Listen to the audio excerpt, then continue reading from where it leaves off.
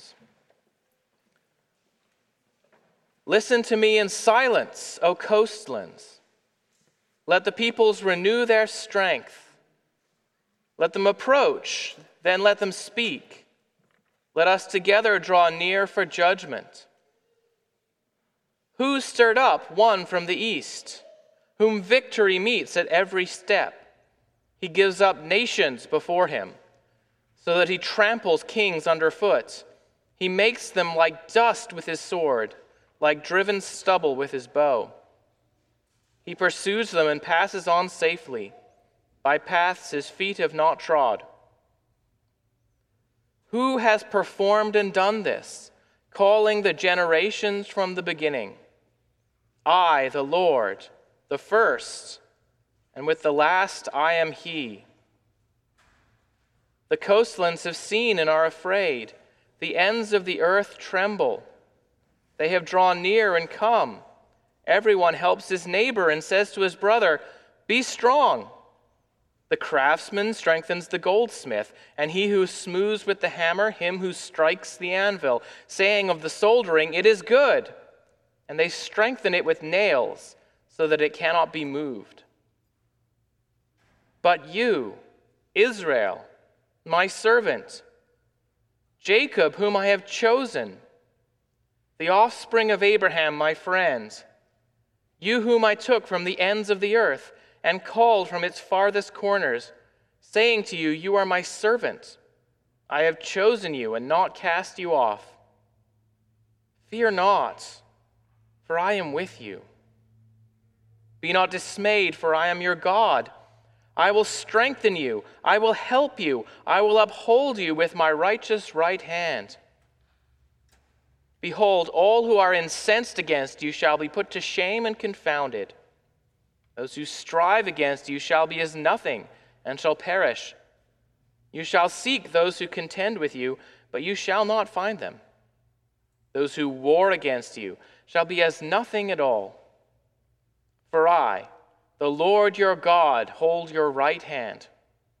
It is I who say to you, fear not, I am the one who helps you. Fear not, you worm Jacob, you men of Israel. I am the one who helps you, declares the Lord. Your Redeemer is the Holy One of Israel. Behold, I make of you a threshing sledge, new, sharp, and having teeth. You shall thresh the mountains and crush them.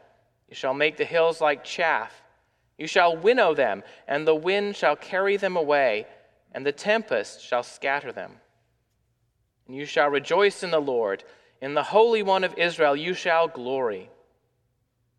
When the poor and the needy seek water, and there is none, and their tongue is parched with thirst, I, the Lord, will answer them. I, the God of Israel, will not forsake them. I will open rivers on the bare heights, and fountains in the midst of the valleys. I will make the wilderness a pool of water, and the dry land springs of water. I will put in the wilderness the cedar, the acacia, the myrtle, and the olive. I will set in the desert the cypress, the plane, and the pine together, that they may see and know, may consider and understand together that the hand of the Lord has done this. The Holy One of Israel has created it. This is the word of the Lord. Let's pray. Heavenly Father, we pray that you would open this word to us, that we would see you and your Son clearly. In Jesus' name, amen.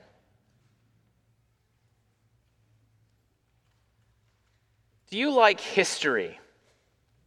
How about you children? Do you like history? There's differing opinions on this, I know. I loved history as a child, but it's probably because my parents got me this set of books, an illustrated history of Great Britain. It was a lot of fun. It had the stories of all of these interesting kings and queens, like King Alfred or Queen Elizabeth. I just loved it. But one of my favorite characters was the Earl of Warwick. It was sometimes called Warwick the Kingmaker. Now, many of you have probably never heard of him, but what I kind of liked about the Earl of Warwick, and maybe it was just because we went to his castle a lot when I was a little kid that made it stick in my head, but what I kind of liked about him was he wasn't a king, but he made the kings, you see. He was in the background controlling it all. And in some ways, that's more interesting than being a king, isn't it? The man behind the king. Well, today, our passage is going to tell us about a great king, one of the greatest conquerors that's ever lived. But more importantly, it's going to ask us, who is behind this king? Who has raised up this king? Who is really in charge? So we're going to see 3 points from our passage today. First, we're going to see that God's sovereignty over history is shown by the exaltation of a powerful king. Second, we're going to see that God exercises his providence to deliver his people. And third, we're going to see that God transforms the wilderness into a garden. So we're going to see God raise up a king, we're going to see him deliver his people, and we're going to see God transform the wilderness into a garden. And then we're going to see how this passage connects to Jesus, as we do every week. Before we jump right into point 1, though, a piece of context from verse 1. Verse 1 sets the context for the whole chapter. Listen to me in silence, O coastlands. Let the peoples renew their strength. Let them approach, then let them speak. Let us together draw near for judgment. Okay, so this verse is a court summons. God is summoning all the peoples of the earth into his courtroom to hear him give his judgment and to make an account of themselves.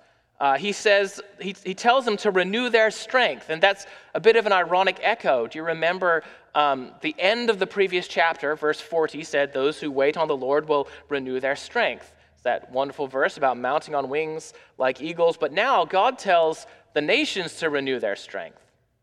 It's as if he's saying, you think you have strength? Well, let's see what you've got. Let's see what you guys can produce without relying on me.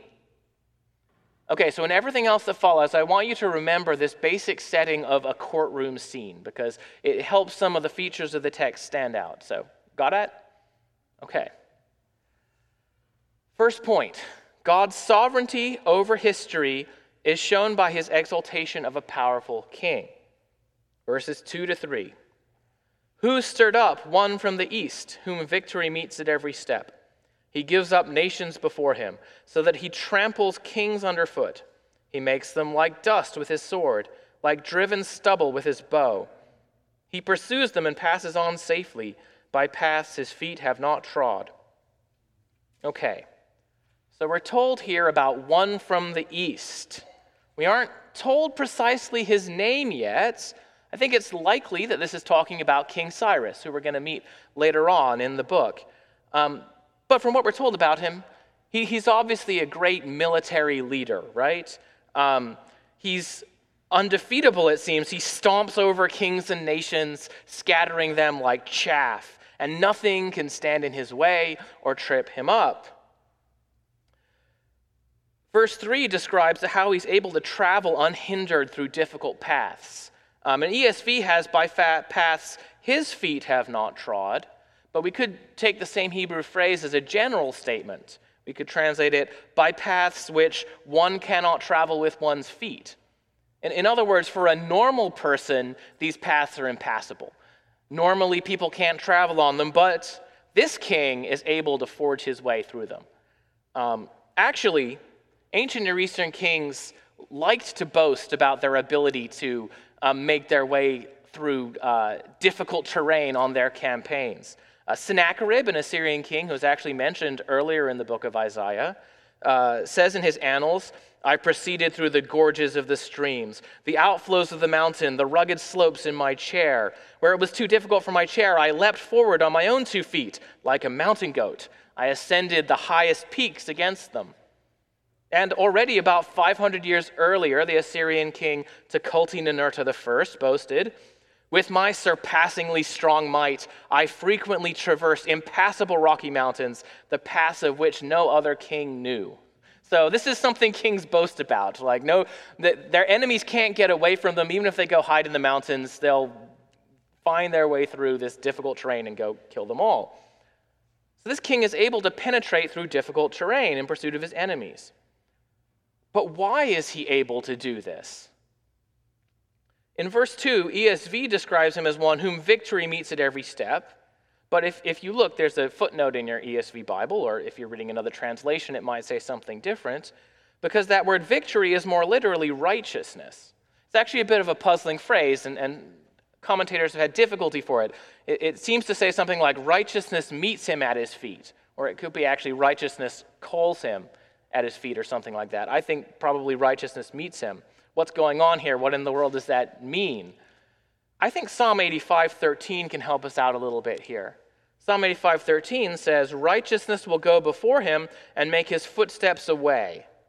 It's a similar picture of like righteousness going out and making a path for somebody. Actually, in Psalm 85, it's the Lord for whom righteousness is going before and making a path. As God comes to his people in blessing, righteousness goes before him and prepares his way. And I actually think that this is the same righteousness here. It's not Cyrus's own righteousness that goes before him. I don't think the passage is saying that Cyrus is such a righteous dude, like he's very holy. Rather, it's borrowed righteousness. It's the Lord's righteousness which is going forward and making a path for Cyrus. I'm going to ask you to remember that thing I told you to remember. This whole scene is a courtroom metaphor, right? You see, God has sent Cyrus as judgment on the nations and also as a means to keep his promise to his people Israel. So Cyrus's nonstop military success actually demonstrates God's righteousness. I think that's the idea that brings us together here. And the passage also says, of course, that the nations are given to Cyrus. Cyrus doesn't succeed because he's such a great and powerful king, as the Assyrian kings would often boast, but because God allows him to. I think that's maybe why we don't get his name. You know, commentators have disagreed. Is this Cyrus? Is this somebody else? Who is this figure? But that's the wrong question. It's not the question the passage is asking. It's not who is this great king, but who has stirred up this great king. That's what the passage is focused on. And then again in verse 4, who has performed and done this, calling the generations from the beginning? I wonder if you have any guesses as to who the passage is talking about. Kids, who do you think raised up this king? I wonder if you have any guesses. By the way, I'm going to give you a little trick for if you're ever in Sunday school or something, and you're trying to pay attention, but your attention wanders, and the teacher asks a question. You can always guess that the answer might be God. Just go ahead and give it a try. Sometimes it's not, but it's always a good guess. And that's a really good guess for the book of Isaiah. In these chapters and following, when we see Isaiah asking who, the answer is usually God. And so the answer is here as well. This is how the passage answers the question. In verse 4, I, the Lord, the first, and with the last, I am he. Or we could maybe translate, I am the Lord, the first, and with the last, I am he. The Lord introduces himself as the one who exists before all things, preeminent, and who continues to be who he is even to the end. We kind of have the first version of this Alpha and Omega language we're going to find later in Revelation, right? The phrase, I am he, that's kind of like, sounds a little weird in English, I think. It's simple on the face of it. It's just the Hebrew way of saying, it's me. Who is it? It's me. But many times in Isaiah, it actually seems to have a deeper meaning as well. And already earlier in the Bible, in Deuteronomy 32:39, we find this phrase, I am he.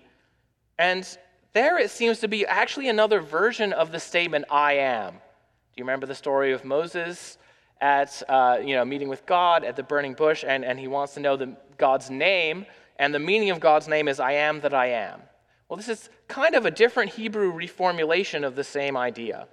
And the Greek translator of Isaiah got this right. He put ego eimi, I am, as the translation.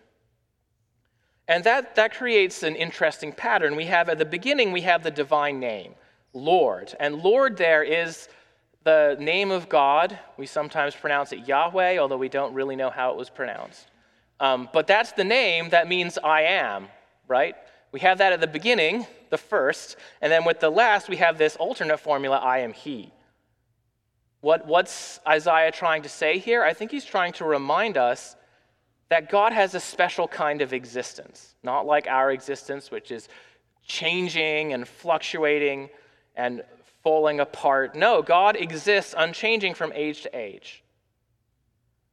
God is the unchanging being who existed before the world existed, who called the generations from the beginning. In other words, he brings each successive generation into existence by the power of his command. And this is why he is able to raise up leaders. Because he is the eternal Lord, he is also the Lord of history. Theologians call this idea God's providence. God's providence is his preserving and governing all things. We read the Heidelberg Catechism definition of it earlier. You see, God doesn't just create the world and then peace out and say, I've given you guys a good start, but you guys take it from here. No. God remains with and in his world, guiding and ruling it at all times so that all things happen according to his plan. So the answer to the question, who has done this, is God has done this. That sounds pretty simple, right? But before we move on, I want us to think about some of the ways in which we could give a wrong answer to that question. Who did this? How can we look out at the world and the unfolding of history and think this has done it, where this is not God? For instance, we could give all the credit for change in history to charismatic individuals. We could get hung up on the Cyruses of the world. Certainly this happens in politics a lot, right? It's easy to think, if my person just gets into office, then everything will be fixed. Or alternatively, if there's something wrong, you blame it on the other side.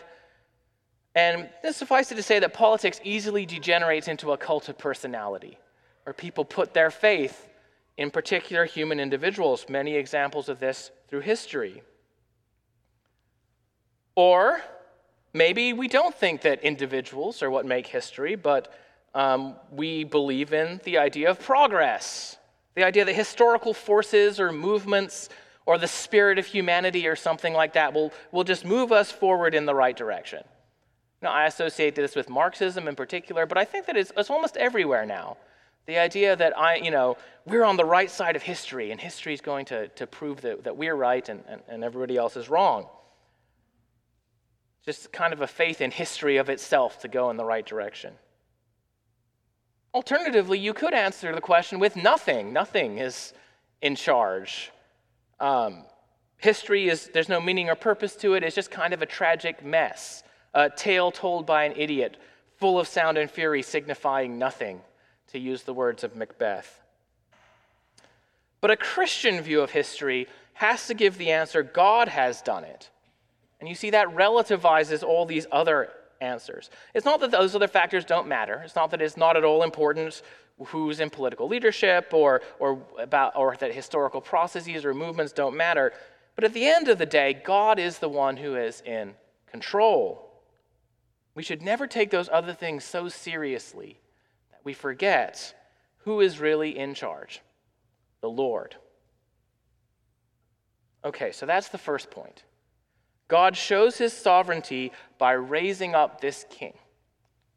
Second point, God exercises his providence to deliver his people. Or in other words, what's it all about? We can say that God is sovereign over history, but what is he trying to do? What's his purpose? Well, this passage moves on to talk about two groups of people. The first group is the nations, and we see them reacting in fear at this undefeatable king. Verse 5, the coastlands have seen and are afraid. The ends of the earth tremble. They have drawn near and come. They are terrified. But rather than drawing near to God in repentance, they actually draw near to each other in a desperate attempt to defy God's judgment. Everyone helps his neighbor and says to his brother, "Be strong." The craftsman strengthens the goldsmith, and he who smooths with the hammer, him who strikes the anvil, saying of the soldering, "It is good." And they strengthen it with nails so that it cannot be moved. See, rather than relying on God for strength, these humans try to strengthen each other. And our attention is especially directed towards the different groups of idol craftsmen, the people who would make these images for religious worship. Notice the irony here. Instead of turning to their creator, They turn to their creations, the things that they themselves have made. There's this echo of Genesis 1. You remember when God creates something in Genesis 1, what does he say? And it says God saw that it was good. But here we have them saying of their idolatrous creations, it is good. And then what do? They nail their idols to the floor. That's smart. You wouldn't want them to fall over. You wouldn't want somebody to come and be able to steal them, or invaders to be able to, take them away. Better nail your idols down. You see the difference here. Unlike the eternal I am, these idols are unstable. They're tottering. They could fall over any minute without human help. So that's how the nations react. But then the passage moves on from the nations to address Israel. And in contrast to the terrified nations, the main theme of these verses is fear not. Fear not is repeated in verses 10, 13, and 14. And why should Israel not fear? Well, it's because God has chosen them. Verse 8, you, Israel, my servant, Jacob, whom I have chosen. Note that the fundamental reason that they should not fear is not based on themselves or anything that they have done, but it's in God's sovereign choice. Here we already have some of the building blocks of what we call the doctrine of election, which is going to be developed much more in the New Testament. That our salvation rests ultimately on God's free choice of us. And God reminds them how far back that choice goes. That God chose Abraham, and they're Abraham's offspring. God chose Abraham as his friend. He had a close, intimate relationship with God. And just as God brought Abraham from the east to the land of promise, so he will bring Israel back from the east to the land. So God's commitment to Israel stretches back generations. I have chosen you and have not cast you off. Such an important thing for Israel to hear, because that was an easy interpretation of the exile. God had brought judgment upon them, and it was easy for them to think, God's done with us. He's cast us off. No, God says. Contrary to all appearances, God has not and will not abandon Israel. And because of God's commitment, he will strengthen them, he will help them, he will hold their right hand. Verse 13, what a wonderful intimate picture that is. God's going to grab them by the hand. I am with you, he says. I am your God. He is their redeemer, and being a redeemer means he's the one who's going to buy them back from slavery. Israel is chosen as God's servant. That's going to be an important word in the rest of the book, by the way. Servant, it shows up a lot in Isaiah, and it has some different meanings. Sometimes Cyrus, this pagan king, is described as God's servant. Sometimes the servant seems to be a different figure, maybe a prophet or some other religious leader. Ultimately, we know that the servant passages point forward to Jesus as the Messiah, as the ultimate servant. But a lot of the time, the servant is also God's people, Israel, corporately, altogether. We'll get into this more. Every time we see this, we'll have to think, okay, what does the servant mean here? S.R. Driver, a very intelligent Old Testament professor, gave up on the idea of writing a commentary on Isaiah because he couldn't figure out this servant stuff.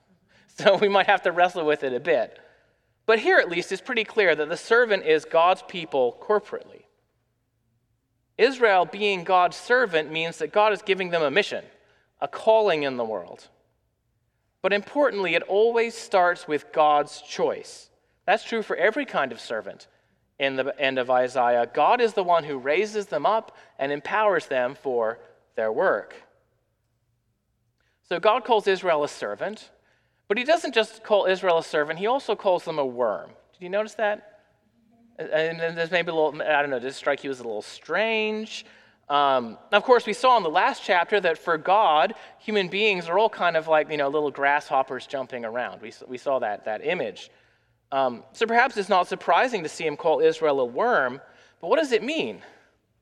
Is God saying he's disgusted with Israel? That's one way that we could interpret it, but I don't think that's quite what the passage is saying. In fact, isn't this the term David uses to describe himself in Psalm 22:7? I am a worm and not a man. And there, this language of being a worm and not a man, it describes his feeling of shame and humiliation before his enemies and his detractors. He's been dehumanized, literally, into a worm. I mean, not literally, but he's been treated like a worm, seen as a worm. And I think that God is recognizing that feeling when he takes up this name. Israel in exile has suffered this crushing humiliation. Compared to the forces at play on the world stage in these grand empires, they might as well be a little worm. And God is taking that up. He's recognizing that perception, but I also feel like this word is spoken with a sort of affection. I mean, Israel may feel like a worm. They may be in this weak, powerless, and pitiful state, but God still loves them. And isn't that just like God, to take the weak and powerless things of the world and exalt them? Here's the way to think about it. How many of you have been enjoying the cicadas we've been having recently? I think there's, kids, have you been enjoying them? I think there's two schools of thought here. Some people are just like, ooh, yuck, when is it going to be over? And then I know some of you actually think they're kind of cool. Maybe you play with them, want to watch them a lot. I think that God's in the second category here. I think God thinks that cicadas are cool. One piece of evidence I'll give you for that, he made them. So, I mean, he must not hate them entirely. And I think that's kind of what's going on here with him calling Israel a worm. He's recognizing how small and little they are, but he still loves them. He's still going to make them their servant, even though there might seem to be much greater candidates on the world stage. So the upshot of this whole picture about God being with them and them being his servant is that God is going to deliver Israel from her enemies. Remember the thing I told you to remember. This is all a big court scene. That's why is God's judgment coming upon the nations? It's because they're attacking his people.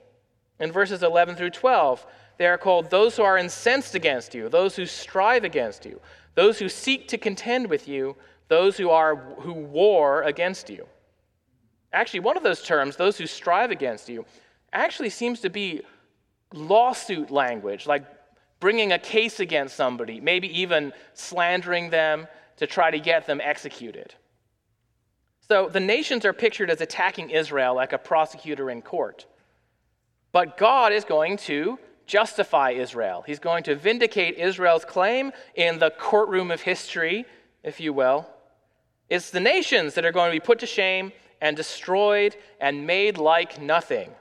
There's my dissertation topic again. By the way, I don't know if you know, I'm writing about nothing, and here it is again. Nothingness. Though the nations seem great and mighty, and Israel seems like a little insignificant worm, it's actually the nations that are going to be reduced to nothing, while Israel triumphs. And actually, Israel has a part in that judgment. Verses 15 to 16 say that God will make Israel like a threshing sledge. I'm sure you all know what a threshing sledge is, right? Maybe not. Maybe you haven't threshed grain recently. But in the ancient world, when they harvested the grain, they would cut it down, and they would take the ears of grain and pile them up all over the threshing floor, and they would take a large board that was covered on one side, on the bottom, with small flint or iron razors. And they would have a donkey pull it over the pile of grain, and it would cut apart and separate the ear of grain from the rest of the stalk. And they would, go at it a few times until the grain was fully separated. And then they would winnow it. They would toss it in the air, and the wind would carry away the chaff, but the heavier grain would fall down. And so it was a way of purifying the grain. God says that Israel is going to be like a threshing sledge, threshing the mountains and the hills, and then winnowing them so that the wind can take them away. Essentially, God says that he's going to judge the nations through Israel. Now, I know that these violent Old Testament passages can be a little difficult, can't they? And I mean, especially when it seems like God is licensing people to be violent. What's going on with that? And I actually picked Psalm 149 for the Old Testament reading today because it's a great example of the same thing. It kind of brings this theme to the fore. Half of it is this wonderful psalm of praise, and then it switches with the praise in their mouth and swords in their hands, right? And they're going to go and bring vengeance upon the nations. What should we think about this? Well, a couple of points here. First of all, this passage is talking about people who attack God's people.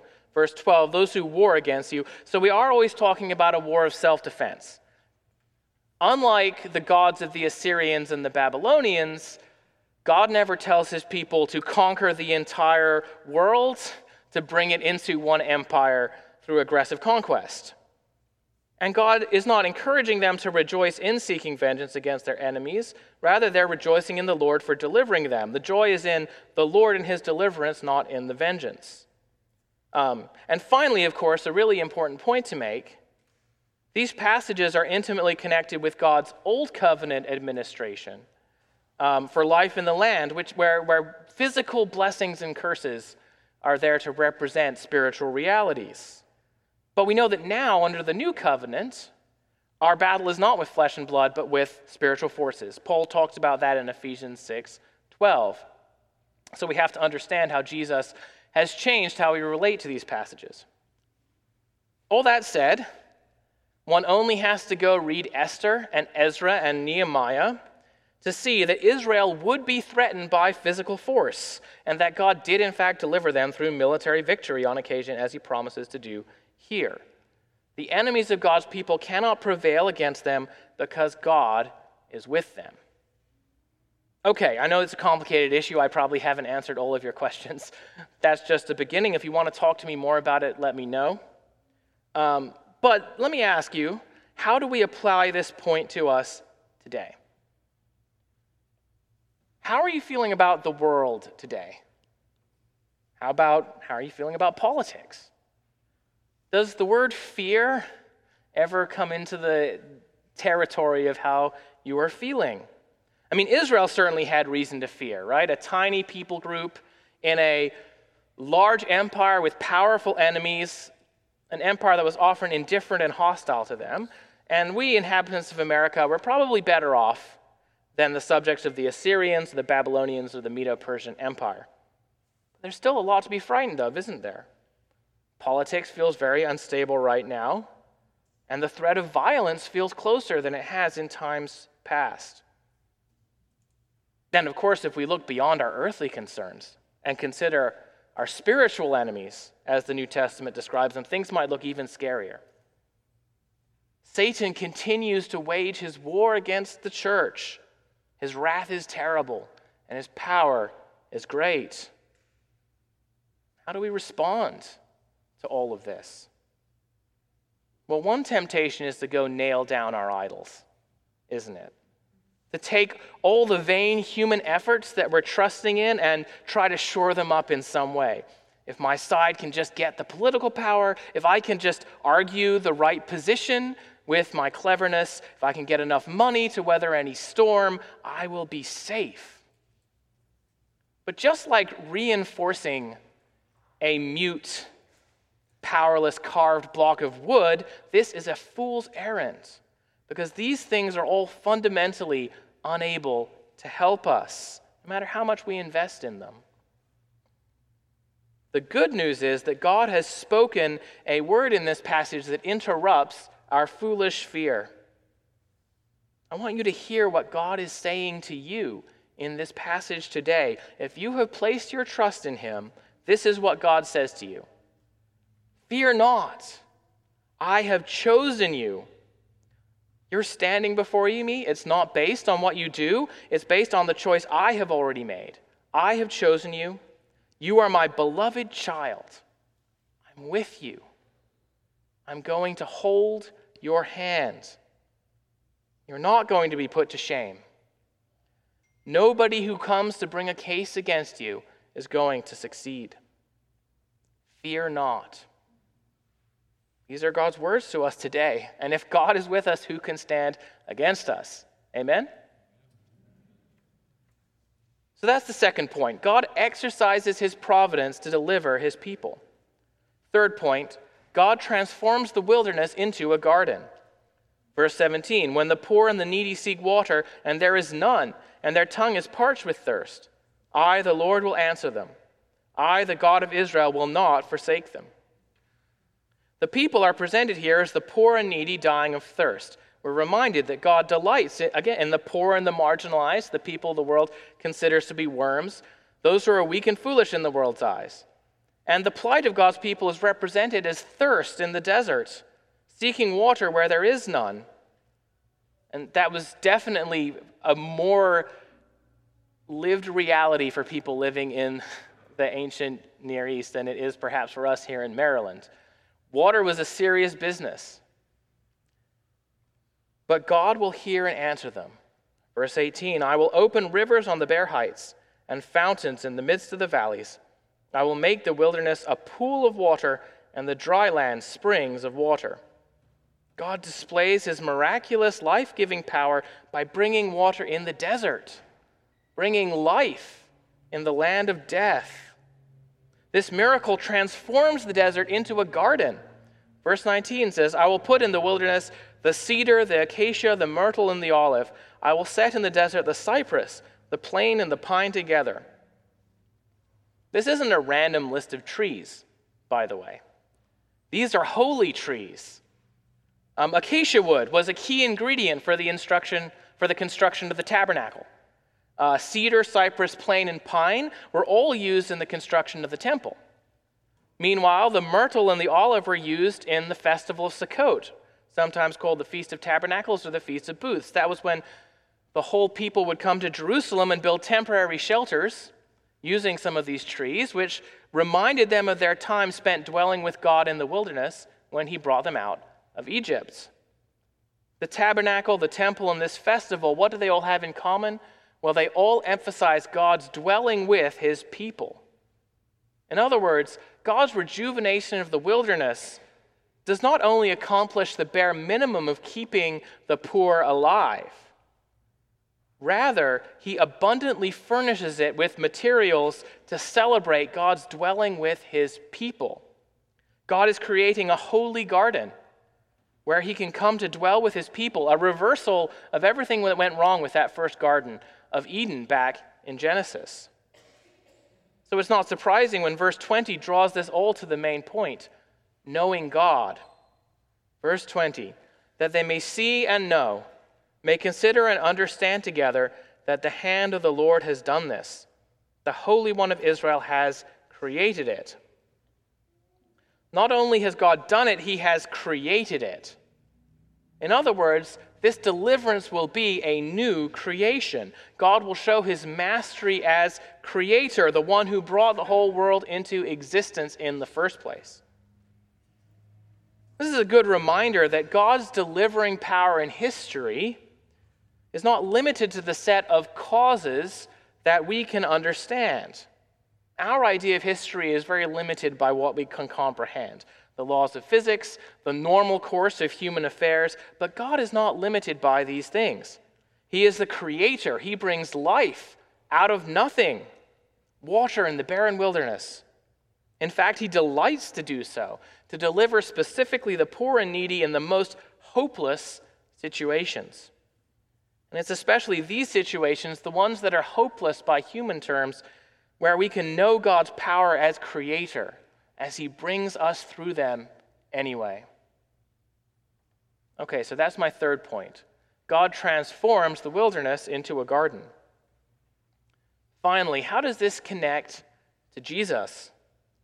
Well, one thing we'll be returning to again and again as we go through Isaiah is that Jesus is the ultimate servant of God. That means he fulfills all the different senses of the word servant in this book, and we're going to see that as we go through it. And this includes the way servant is applied to the people of God corporately. It's interesting, if you read the New Testament, you can notice this principle occurring again and again, that Jesus reenacts the story of God's people in his individual life. As the head of the body of the church, the reality of God's people is summed up in him. And the gospel writers emphasize that Jesus especially Matthew, that Jesus reenacts Israel's story when he goes down to Egypt and comes back out of Egypt. So the New Testament authors frequently apply prophecies about the people of Israel corporately to Jesus individually. And as I was thinking about the themes of this passage and how they're fulfilled in Christ, I noticed how some of the same themes came together in Acts 4. That's the passage I had John read earlier. In Acts 4, the apostles have just been questioned by the religious authorities in the wake of a miraculous healing, and they've boldly held to their preaching of the truth. After their release, they reflect on who Jesus is. The passage John read for us there, that's where it started. They quote Psalm 2 about the nations gathering together to plot against God's anointed king, a very similar passage to our own today, where the nations come to attack God's people. And they see Psalm 2 fulfilled in the opposition of the nations to Jesus and his gospel. Verse 27, "For truly in this city there were gathered together against your holy servant Jesus, whom you anointed, both Herod and Pontius Pilate, along with the Gentiles and the people of Israel." So they look at these Old Testament prophecies about the nations coming to attack God's people and God's king, and they say, look, it happened there with Jesus. God is the Lord. Notice the rather striking fact, by the way, that Israel is included with the nations that attack God's king. Even God's own people have joined the opposition to his king. And yet God still is sovereign. Look at verse 28. "To do whatever your hand and your plan had predestined to take place. God is the Lord of history, and he has chosen his king, so even if all of the nations array against him, in the end, they still carry out God's plan." The design that was for evil, that they had intended for evil, actually ends up working out God's good purposes. And so, the disciples look to God to continue this work. With signs and wonders, they're confident that God will prosper what they're doing. All the world's power and wrath was vented on Jesus, but it could not thwart God's plan. In a way, Jesus is like Cyrus. In him, all the nations of the world are judged. Through their opposition to God's king, their sinfulness is exposed. Then, when God raises Jesus from the dead, he vindicates Jesus. He proves that Jesus was in the right all along, and consequently, the nations are judged because they're shown to be in the wrong. Even Israel, God's people, is shown to be in the wrong. You can think about Paul at the beginning of Romans, how he's concerned to show how everybody, Jew and Gentile alike, stands under God's wrath by nature. But notice the difference between Jesus and Cyrus here. Cyrus brings God's judgment through political power, physical warfare, and destruction. But Jesus is a different kind of king. Jesus defeats and judges the world by coming in weakness, by dying on a cross. He wins by losing. Not only that, but he defeats his enemies by loving them and dying for them, so that though they are judged, they can still be forgiven. On the cross, he's saying, "Father, forgive them. They know not what they do." You see, at the cross, we are all judged. That's the significance of Israel's inclusion in the nations, by the way. Even God's people are revealed to be sinful at the cross, and even Jesus' disciples abandon him. But at the cross, a word of forgiveness is also spoken to us. A word of forgiveness that's not only for Israel, but that's for all the Gentiles, everybody who puts their trust in him. At the cross, we see that Jesus is the only perfect servant of God, the only one who perfectly heeded God's word, "Fear not." From the Garden of Gethsemane and through his whole ordeal, he braved the dangers of death on the cross, trusting that God would vindicate him and raise him from the dead. You see, it's in Jesus that any of us are God's chosen servants. It's not because of any worthiness in us, but because our sins are forgiven by Christ's death, and his perfect servant obedience is imputed to us, perfectly satisfying God's righteousness.